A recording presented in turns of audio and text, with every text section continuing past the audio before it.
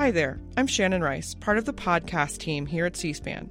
We wanted to use the Afterwards feed while the program takes a holiday break and share one of our other podcasts, Booknotes Plus. Taking the concept from Brian Lamb's long-running Booknotes TV program, the podcast offers listeners more books and authors. Booknotes Plus features a mix of new interviews with authors and historians, along with some old favorites from the archives. The platform may be different, but the goal is the same: give listeners the opportunity to learn something new. Follow so you never miss an episode. Afterwards, we'll be back publishing in this feed on January 8th. The book is called WASPs, and in this case it stands for White Anglo-Saxon Protestants. The subtitle for the New York lawyer Michael Knox Beran's examination of the WASP culture is The Splendors and Miseries of an American Aristocracy. The people featured in the book are familiar names from history: Franklin and Eleanor Roosevelt, Dean Acheson, Henry Adams, Averell Harriman, T.S. Eliot, Walter Lippmann, Joe Alsop, and Whittaker Chambers, to name a few.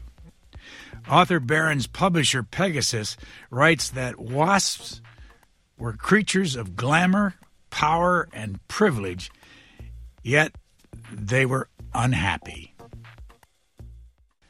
Michael Knox Beran, we should start by you defining what a WASP is. Well, I think the best way to understand them, Brian, is that they were, I would call them displaced Brahmins, people who were descended from, really from the founders of the country, the people that invented the American Republic.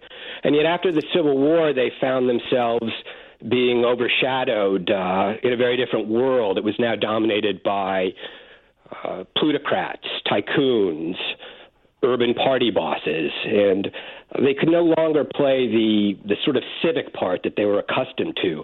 The historian Richard Hofstadter has described them as patricians without a purpose. And what I think is interesting and sort of larger point about them is the way they reinvented themselves at that point. They were appalled not just by the changes in the power structure of America, but by what seemed to them a sort of narrowing of purpose, that the country had lost some of the idealism that it had had at the founding. And they sort of tried to, create a sort of new kind of humanism in which they would participate in different activities, sort of get them out of their own funk and make a contribution to the country. Name some of your favorite WASPs. Well, I think the guy you have to begin with is Henry Adams. He's descended from two presidents. His grandfather is John Quincy Adams. His father is John Adams. And in some ways, it was an impossible legacy to live up to, and he very much felt that. What was he going to do with his life?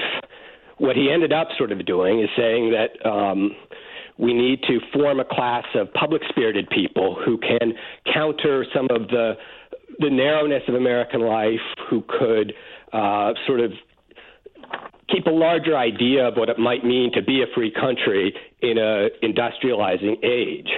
So you have him as an early exponent of what the Roosevelts would do in their public service, laying the foundations for basically for the modern welfare state.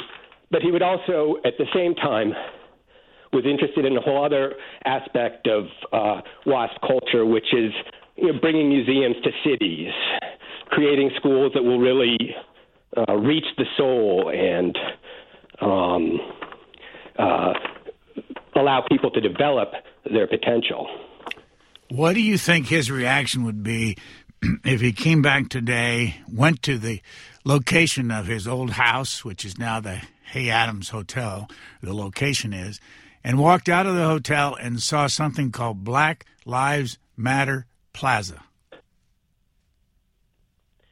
I think he would understand that is progress. His own family were an anti-slavery family.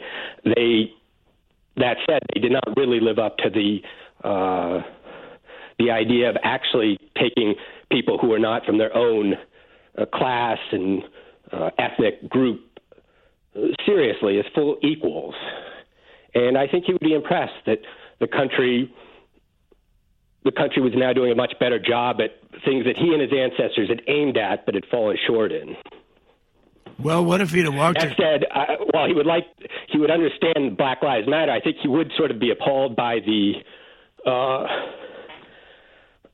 way the whole cityscape had grown up with the gigantic buildings and a kind of culture that didn't speak to that wholeness of human potential, which was so essential to his own life and indeed to the H.H. Richardson house that he built on Lafayette Square right next to John Hayes.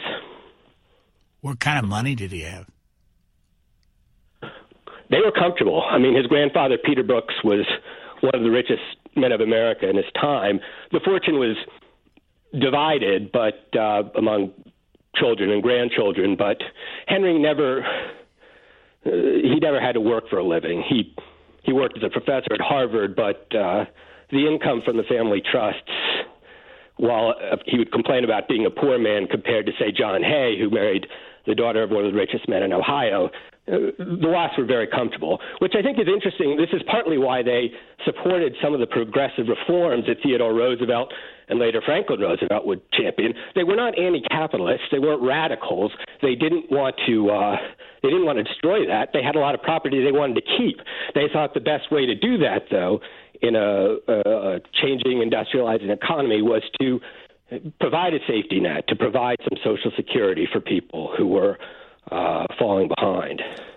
Tell me if I'm right about this. You went to Groton, you went to Columbia University, you went to Cambridge where you got a master in philosophy, and then you got a law degree from Yale. Is that right?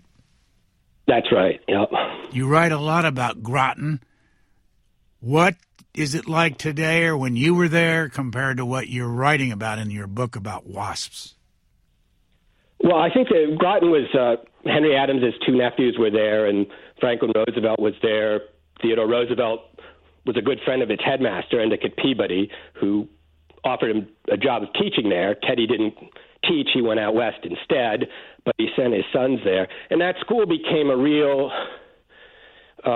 impetus for the kind of WASP culture that was going to take people that could sit around and lounge all day in their clubs on their trust funds. They were going to turn them into sort of public-spirited citizens who would take a role in public service, but who would also, do the other things about making a humane contribution to the communities in which they found themselves. And Groton did that by really taking on pre-modern ideas about how you really reach young souls that are very common in all kinds of older communities, going back to Athens, where you use great literature or poetry to sort of open the mind and help it realize its potential. This Greek idea, Renaissance idea, was really crucial to the WASP revival, and it ended up working, and it did produce a class of these sort of civic generalists, I would call them, who made contributions in various aspects of American life. Who was Joe Alsop?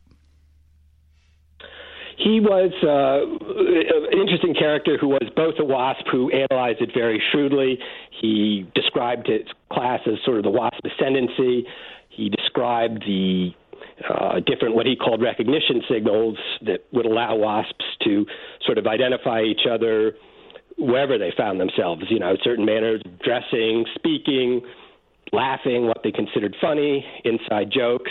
He described a lot of how their power operated, their privilege, but at the same time, he was also very much trying to live that WASP idea that you will do justice to different aspects of your nature. This old sort of Renaissance ideal or Athenian ideal meant a lot to him because he became a great newspaper columnist, Cold War hawk, but he was also interested in the rare art traditions, collected all kinds of Asian antiquities and art, tremendously knowledgeable about literature, was famous for the sort of style of his house and the style of the entertainments he gave there, which were very sort of sophisticated, almost in the fashion of the old Athenian or Greek symposia, which are supposed to be, not just having fun, but having fun on sort of a higher plane where the fun leads to talk about, what should we be doing in life? What's the point of life? That kind of broad philosophic approach to life.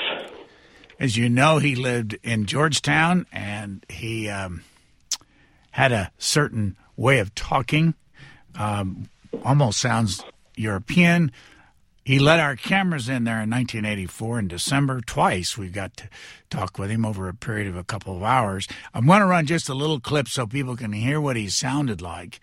And at one point, he was incredibly visible in Washington in the Washington Post.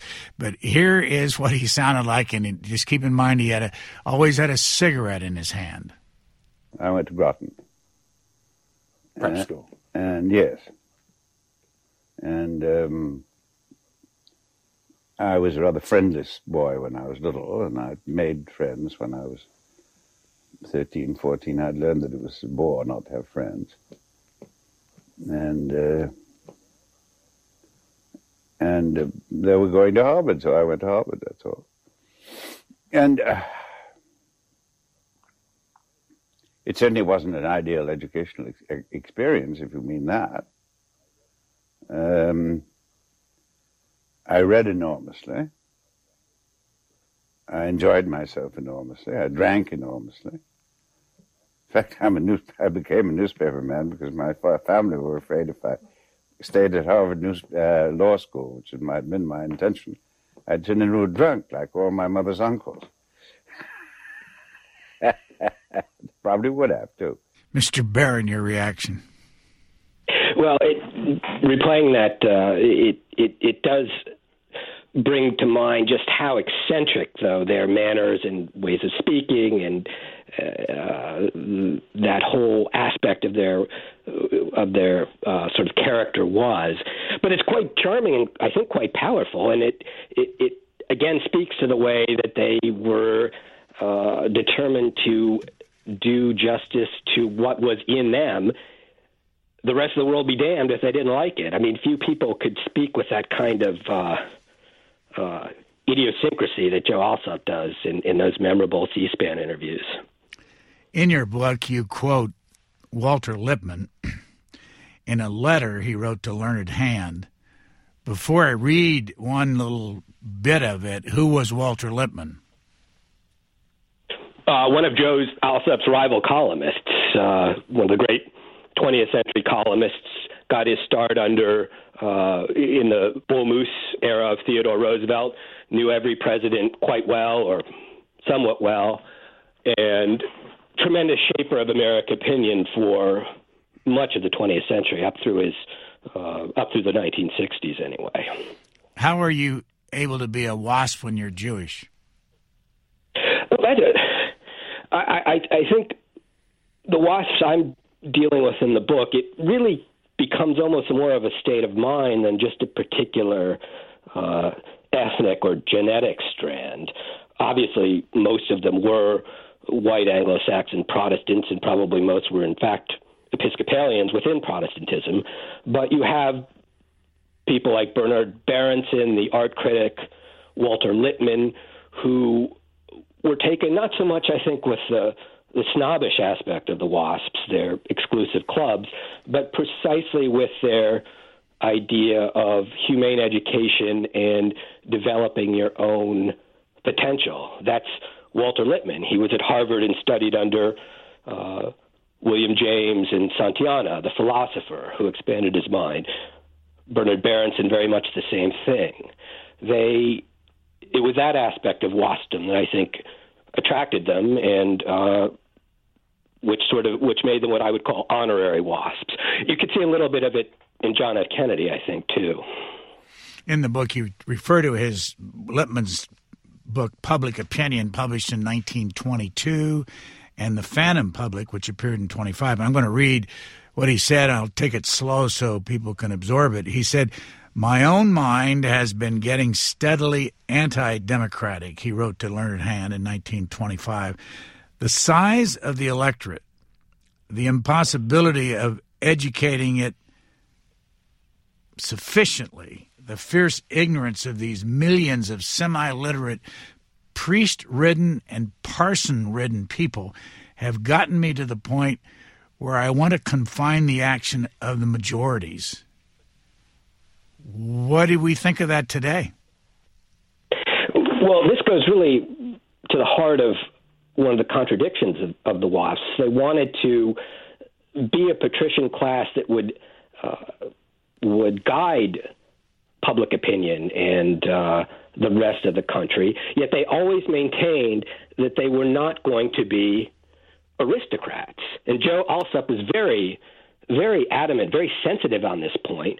When George Kennan, the great diplomat, once said to Alsop, "You know, Joe, the trouble with this country is that we are a democracy and we instead should be ruled by aristocrats," Alsop replied that, "Well, you know, I was very nearly sick when George said that." He said, "You know, there are no aristocrats in America.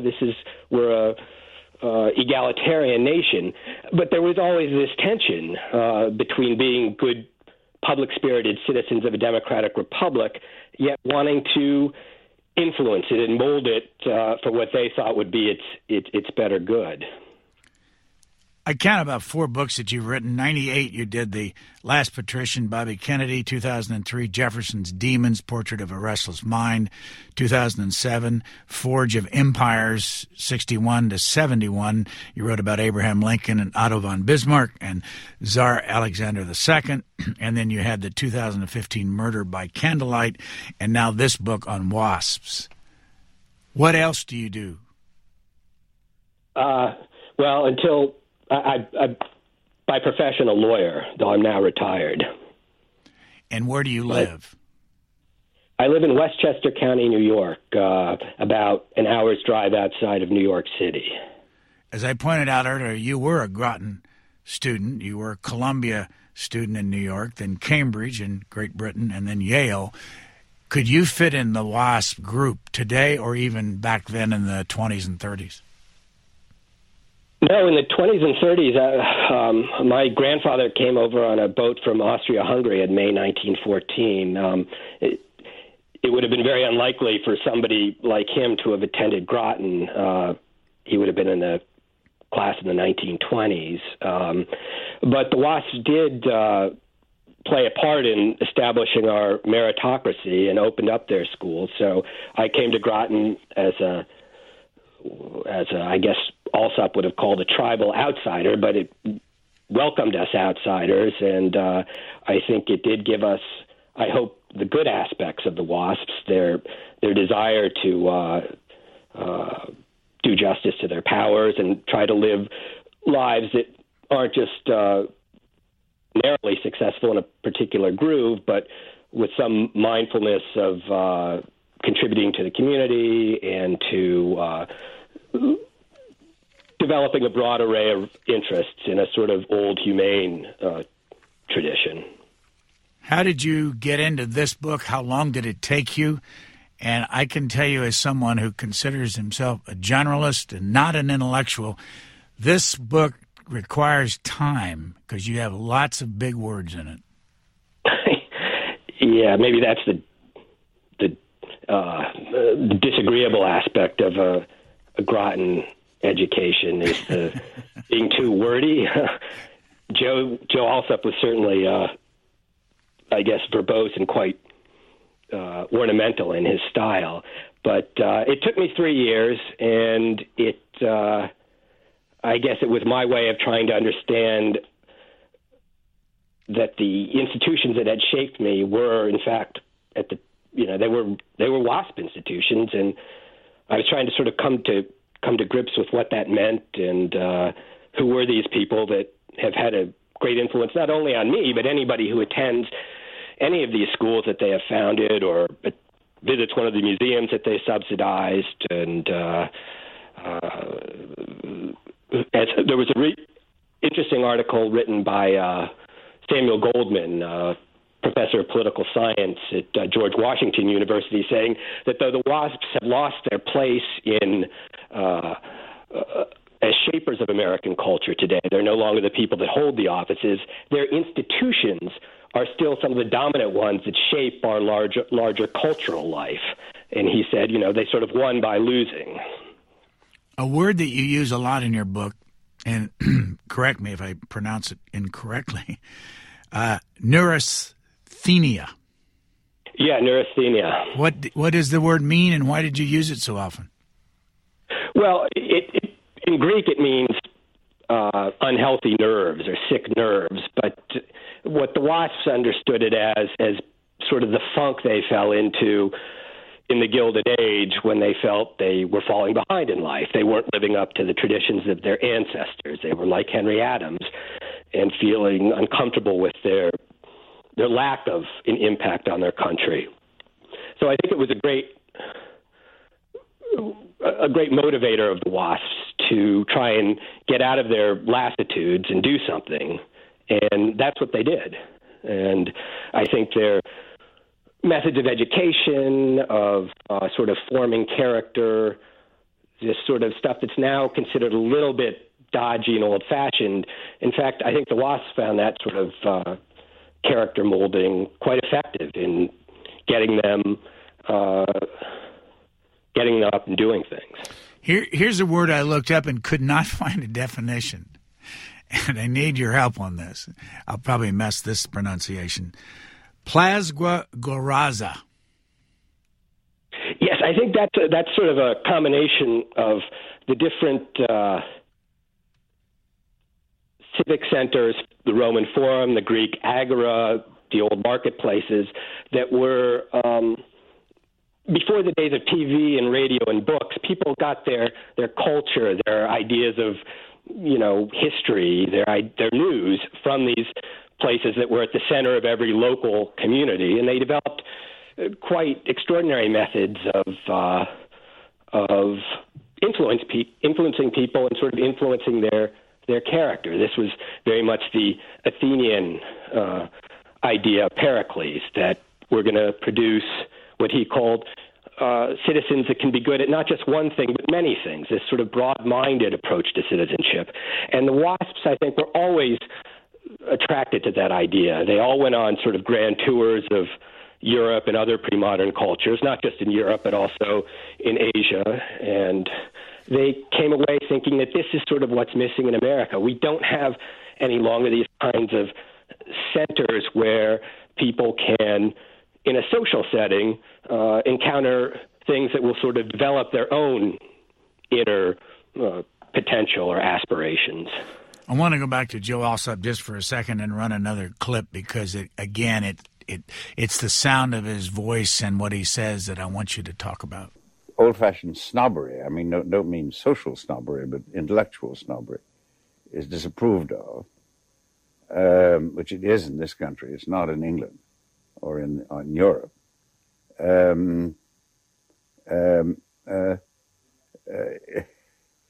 If intellectual snobbery is disapproved of, the standard goes down. It's inevitable. Did you ever consider yourself an intellectual snob?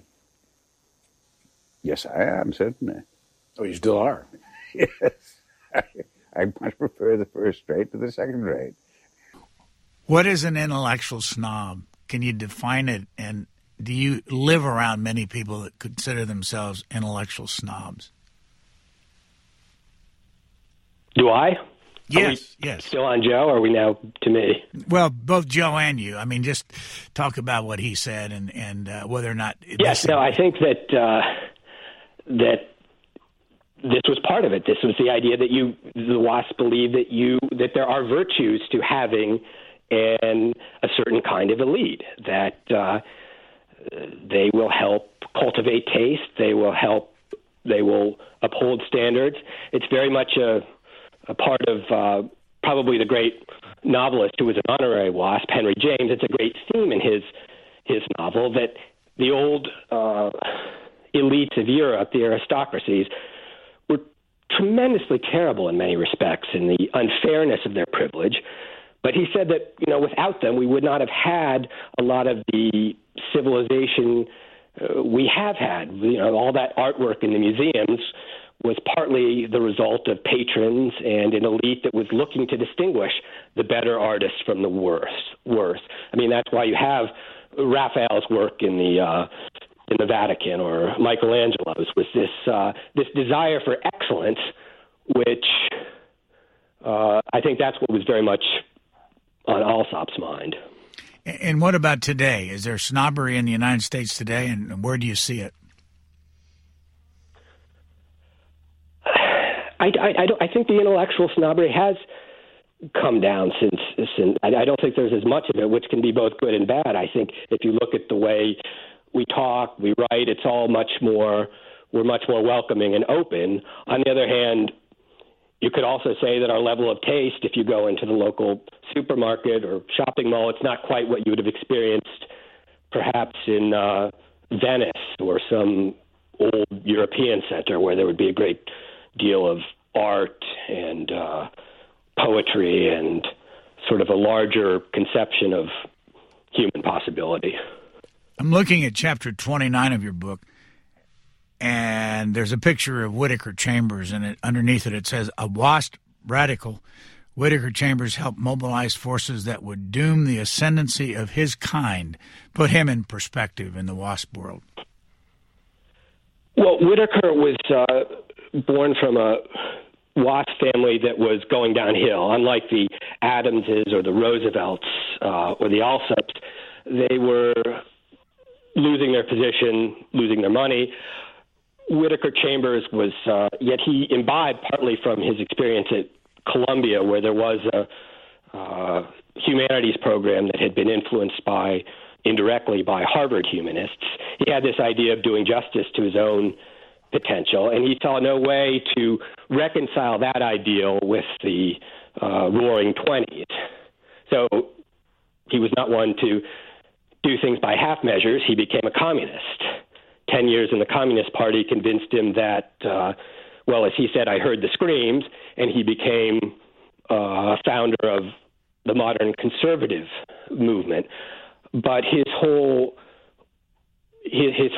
basic approach to life didn't change. He shifted across the political spectrum, but he had this farm in Maryland where he thought he could do justice to aspects of his nature that he couldn't do. His day job was as a very successful writer for Time magazine, but he thought, you need to have a broader set of interests in life. So that was Whittaker Chambers, carrying the WASP humanism into the mid-20th century, while at the same time becoming quite critical of the mid-century WASP elite, which he thought Dean Acheson, for example, was insufficiently tough on communism, which I don't know if I think Whittaker himself backed off of that, but Dean Acheson was quite a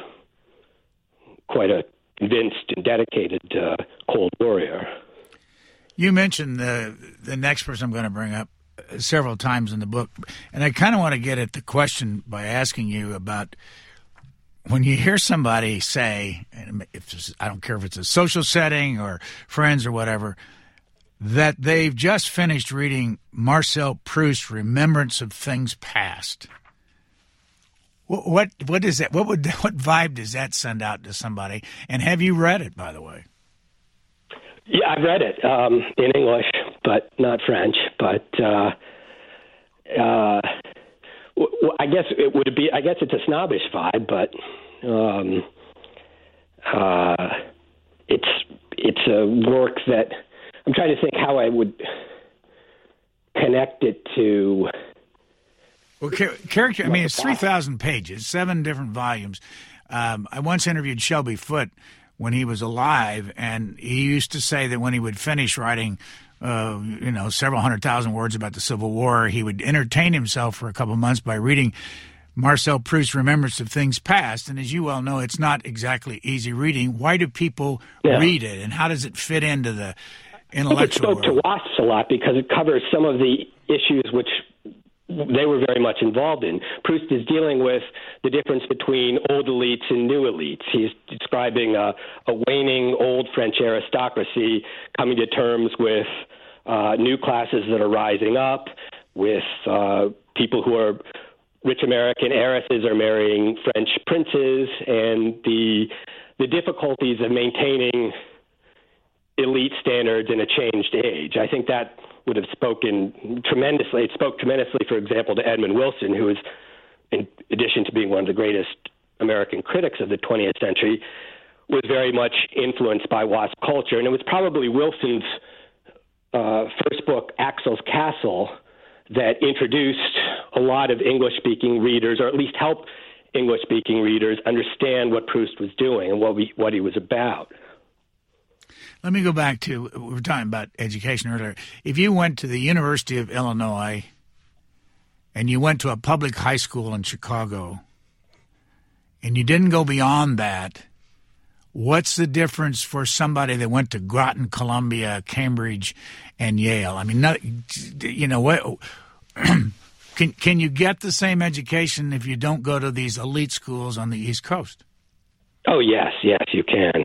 I think education really depends. The WASPs that show up in my book were ones that responded to certain aspects of their education, as Endicott Peabody lamented of his Groton graduates. A lot of them, most of them are not interested in those kinds of things and are, content to be stockbrokers. But I think there's a certain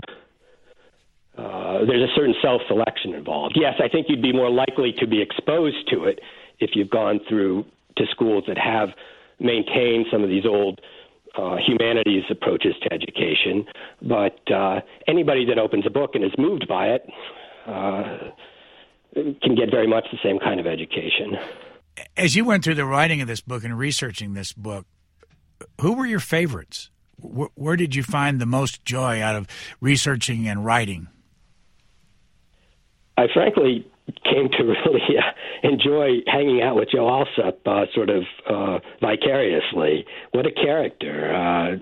His humor is very... He was not an altogether pleasant man. I mean, he bullied his wife. He got up in the morning and seemed to spend a lot of his day putting people in their place. Could be a terrific snob, but extremely entertaining.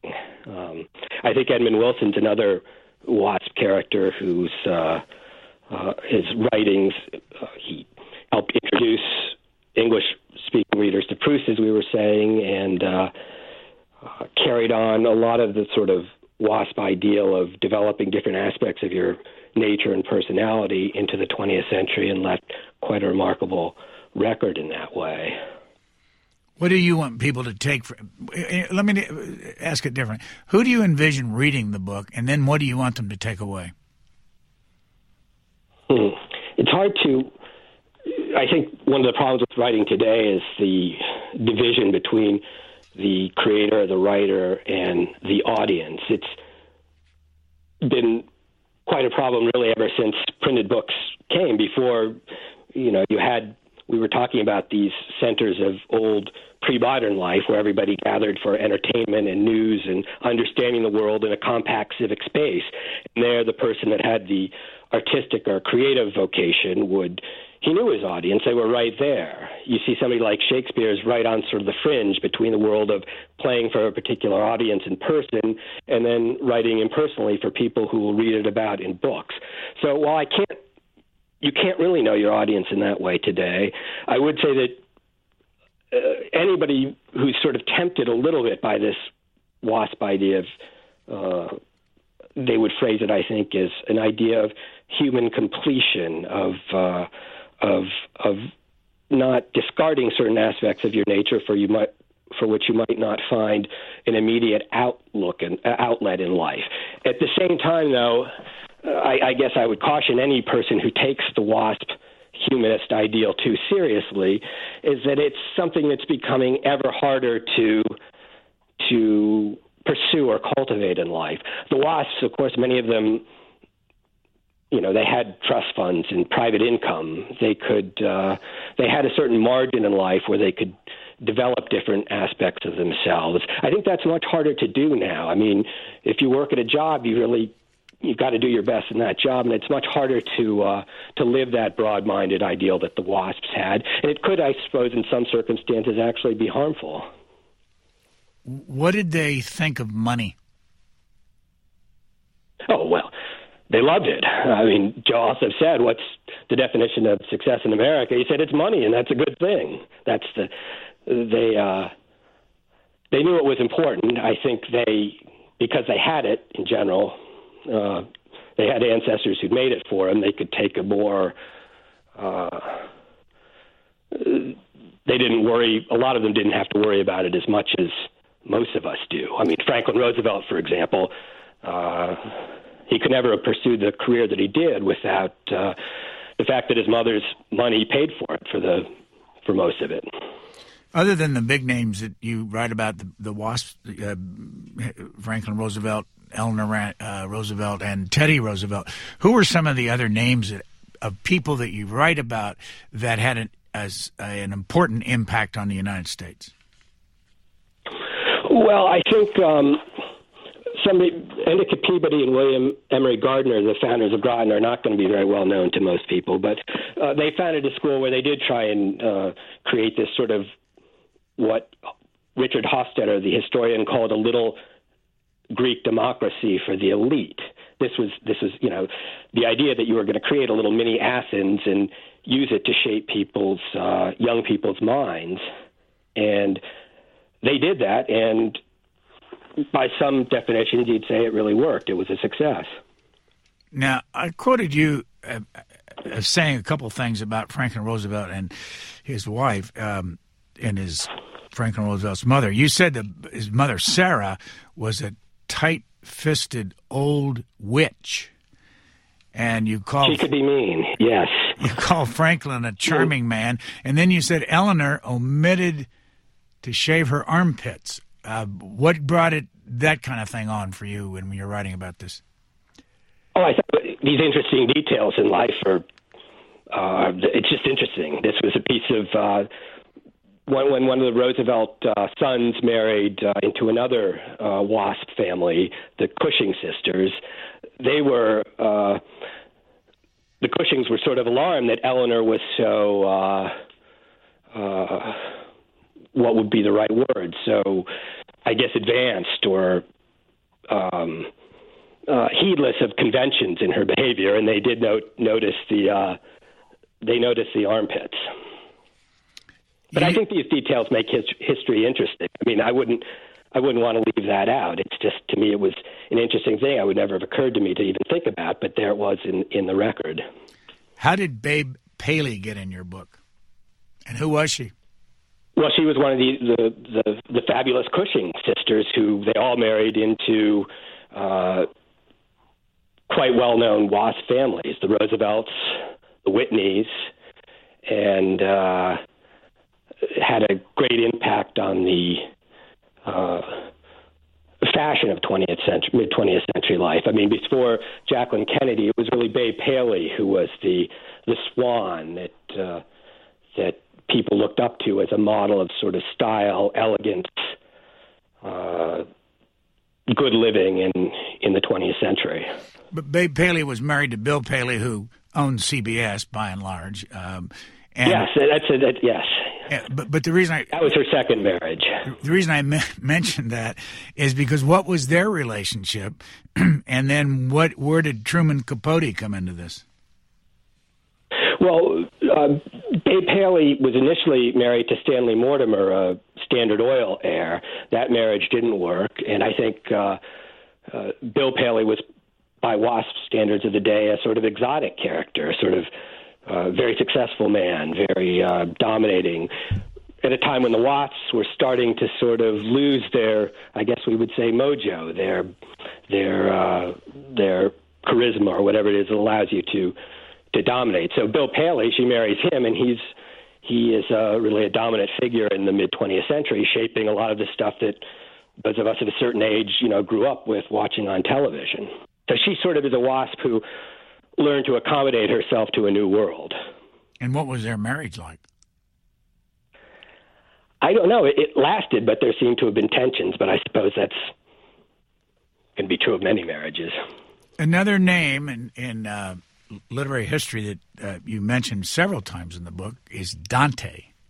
Who was he, and why do you use him a lot to describe some of these people? Yes, he was a poet from Florence in Italy, and his Divine Comedy is a story of how he enters hell and goes up through purgatory and finally reaches paradise. It was a book that the WASPs, when they sort of reinvented themselves after the Civil War, turned to all the time. So you can't read their writings, their letters, without feeling how much he spoke to them. And I think it was the idea that you may find yourself in sort of a hellish place in life, but there is hope that you can get out, in Dante's words, get out of the dark places and find a place where you can see the stars. What was the most valuable research you found in this, and where did you find it? Well, I would have to say it was probably attending the WASP schools that I did, because that really gave me some understanding of what was going on that I could never have done just by reading books. What did you think of it when you were there? I liked it. I thought it was very much what Peabody and Gardner tried to do in my time. There had been a whole other element in between at Groton that was not so pretty. There was a lot of hysteria about sexuality in an earlier period in the 20th century. So there was a lot of bullying and things of that nature that were meant to keep the boys in line. I think that explains why Joe Alsop, who was very grateful for the teaching he got at Groton, found it a very unpleasant experience with the bullying and the institutional hazing, which by my time had been eliminated. Is it today men only?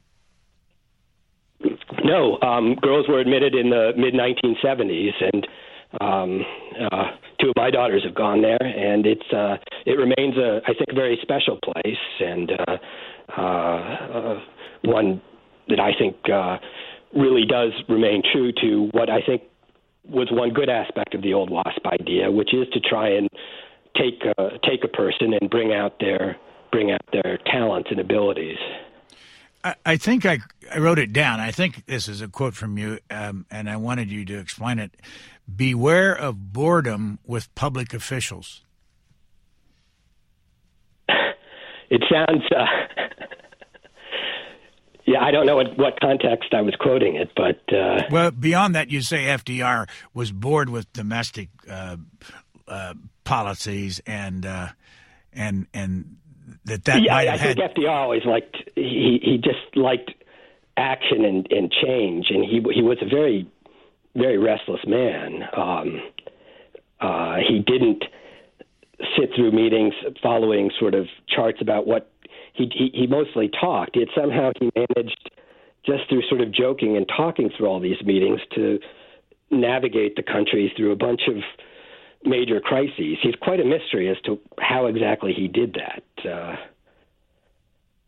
So the rest of your education, what did you take away from Columbia? Well, there it was. They had this core curriculum, which had been inspired. A Harvard professor who'd been educated at Harvard, George Woodbury, came to Columbia, and one of his students created the series of humanities courses that are known as the core curriculum. Whittaker Chambers experienced them, first studied Dante, who was an important influence on Chambers' life in the Columbia core curriculum, and probably its most notable exponent, the person who spoke about it most eloquently, was the critic Lionel Trilling, who was not in any sense a WASP by birth, but who found the core curriculum a tremendous sort of, I would say, I guess, life-changing would be the word we'd use now, a life-changing experience in his idea of how great works of art, the imagination, can shape the soul or liberate its potential. What did you take away from Cambridge? Cambridge, you sort of see aspects of an older community that has maintained some of these humane standards of learning for centuries. So it was sort of a little awe-inspiring for an American who, when we're in a place that's 100 or 200 years old, we think it's quite ancient, whereas you go to Cambridge and you're continuously sort of surrounded or overshadowed by a culture that goes back almost 1,000 years. And finally, what did you take away from Yale? Well, the good thing, or not good thing, depending, I guess, how you look at it, is Yale was very forgiving in terms of letting students pursue their own interests. So you might not necessarily learn a lot of law if you don't want to, but you can feel free to pursue your own interests. And Yale Law School was very generous in allowing students to find ways to do that. How was this book experience compared to the other 4 you've written? I think it was it's much stronger because I was reporting something that I just had some connection to personally. Writing about Robert Kennedy or the 1860s with Lincoln and Bismarck, I'm getting it through books. And while I'm not myself a WASP and not connected to WASPs really by family or birth, having experienced their institutions gave me, I think, a feeling for things that were possibly overlooked in what they accomplished by other writers, even though the writings might be very illuminating. But to have actually gone through the experiences, that's just always very different. I've always thought if a classical scholar could go to, say, the Roman Forum for 5 minutes, it would probably alter his perspective on the whole thing tremendously, just because he'd seen it even for a brief time. And that's sort of how I feel about writing about the WASP experience. Your name, Michael Knox Beran, where does Knox come from? My mother's family. They would, I guess, be technically WASPs in the sense of genetics or whatever, but they weren't. They were from the Midwest, so they weren't in touch with the culture I sort of got introduced when I went to boarding school. Any relationship to Henry Knox, the former Secretary of War? I don't think. No, I don't think so. No, or if it would be, it would be very distant. And the name Beran, where does that come from? Well, my grandfather in 1914 came from what was then Austria-Hungary. He was living in Croatia. I think the name is more commonly found in the Czech Republic, but I suppose this was another aspect of my experience in writing the book. Like many Americans, I'm a melting pot creation of different traditions and different cultural heritages, which is a great thing, but you find with each generation the cultural strength sort of peters out as everybody sort of homogenizes things to get along. And it was an experience to go to a school like Groton, which in some ways hadn't changed in some of its forms in almost 100 years, to experience what I think anthropologists would call thick culture, as opposed to the thinner culture that is more characteristic of our modern homogenized life. And that was eye-opening to see that at the age of 13. As we wrap this up, I do have to ask you, did you like WASPs? The people? Yeah. Yes, all of them I've known. They've actually been charming, funny, quite good people. That's been my experience. I never, by my time, some of the eccentricities of Joe Alsop, though, had been much more leveled off. People didn't speak like that at Groton in the 1980s the way Joe Alsop was speaking. The WASPs, too, have sort of thinned down their culture over the years.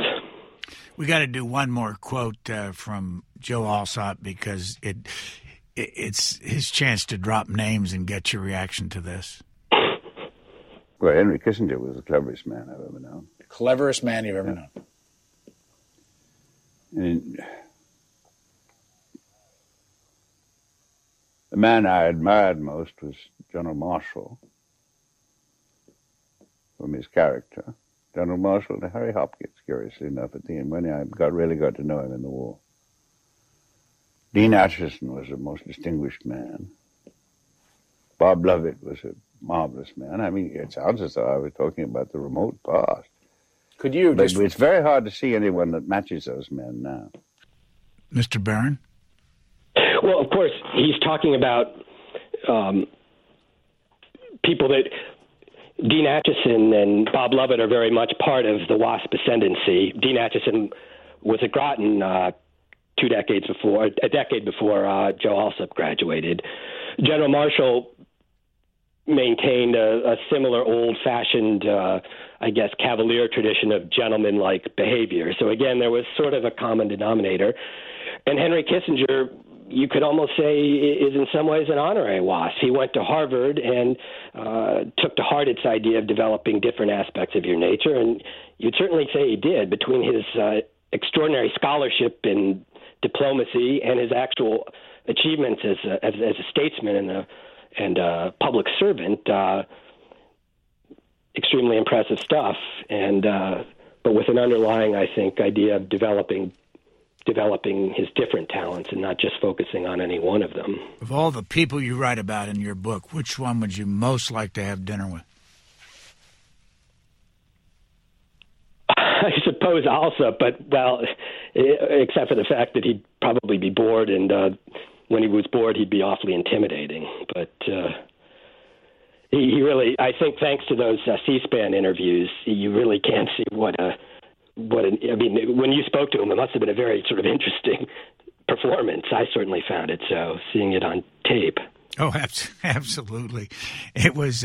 It's available for anybody that wants to watch him on our archives, and there are a couple of hours of it back in 1984. But it occurred to me, it's almost as though there was this sort of theatrical aspect about him.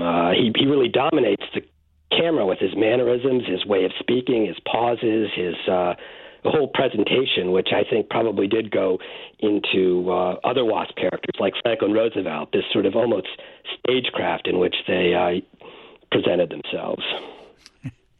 You should have tried to interview him. Anyway, thank you, Michael Knox Beran. The book is called WASPs. The subtitle is The Splendors and Miseries of an American Aristocracy. Enjoyed our chat. Thanks for joining us today. And what's the next book? Brian. What's the next book? Not sure yet. Not sure yet. Well, good luck. We'll talk to you again. Thank you. Thank you very much, Brian. Thanks for listening. Please rate, review, and subscribe to this podcast wherever you get your podcasts. We would love to hear from you. You can email us at podcasts@c-span.org.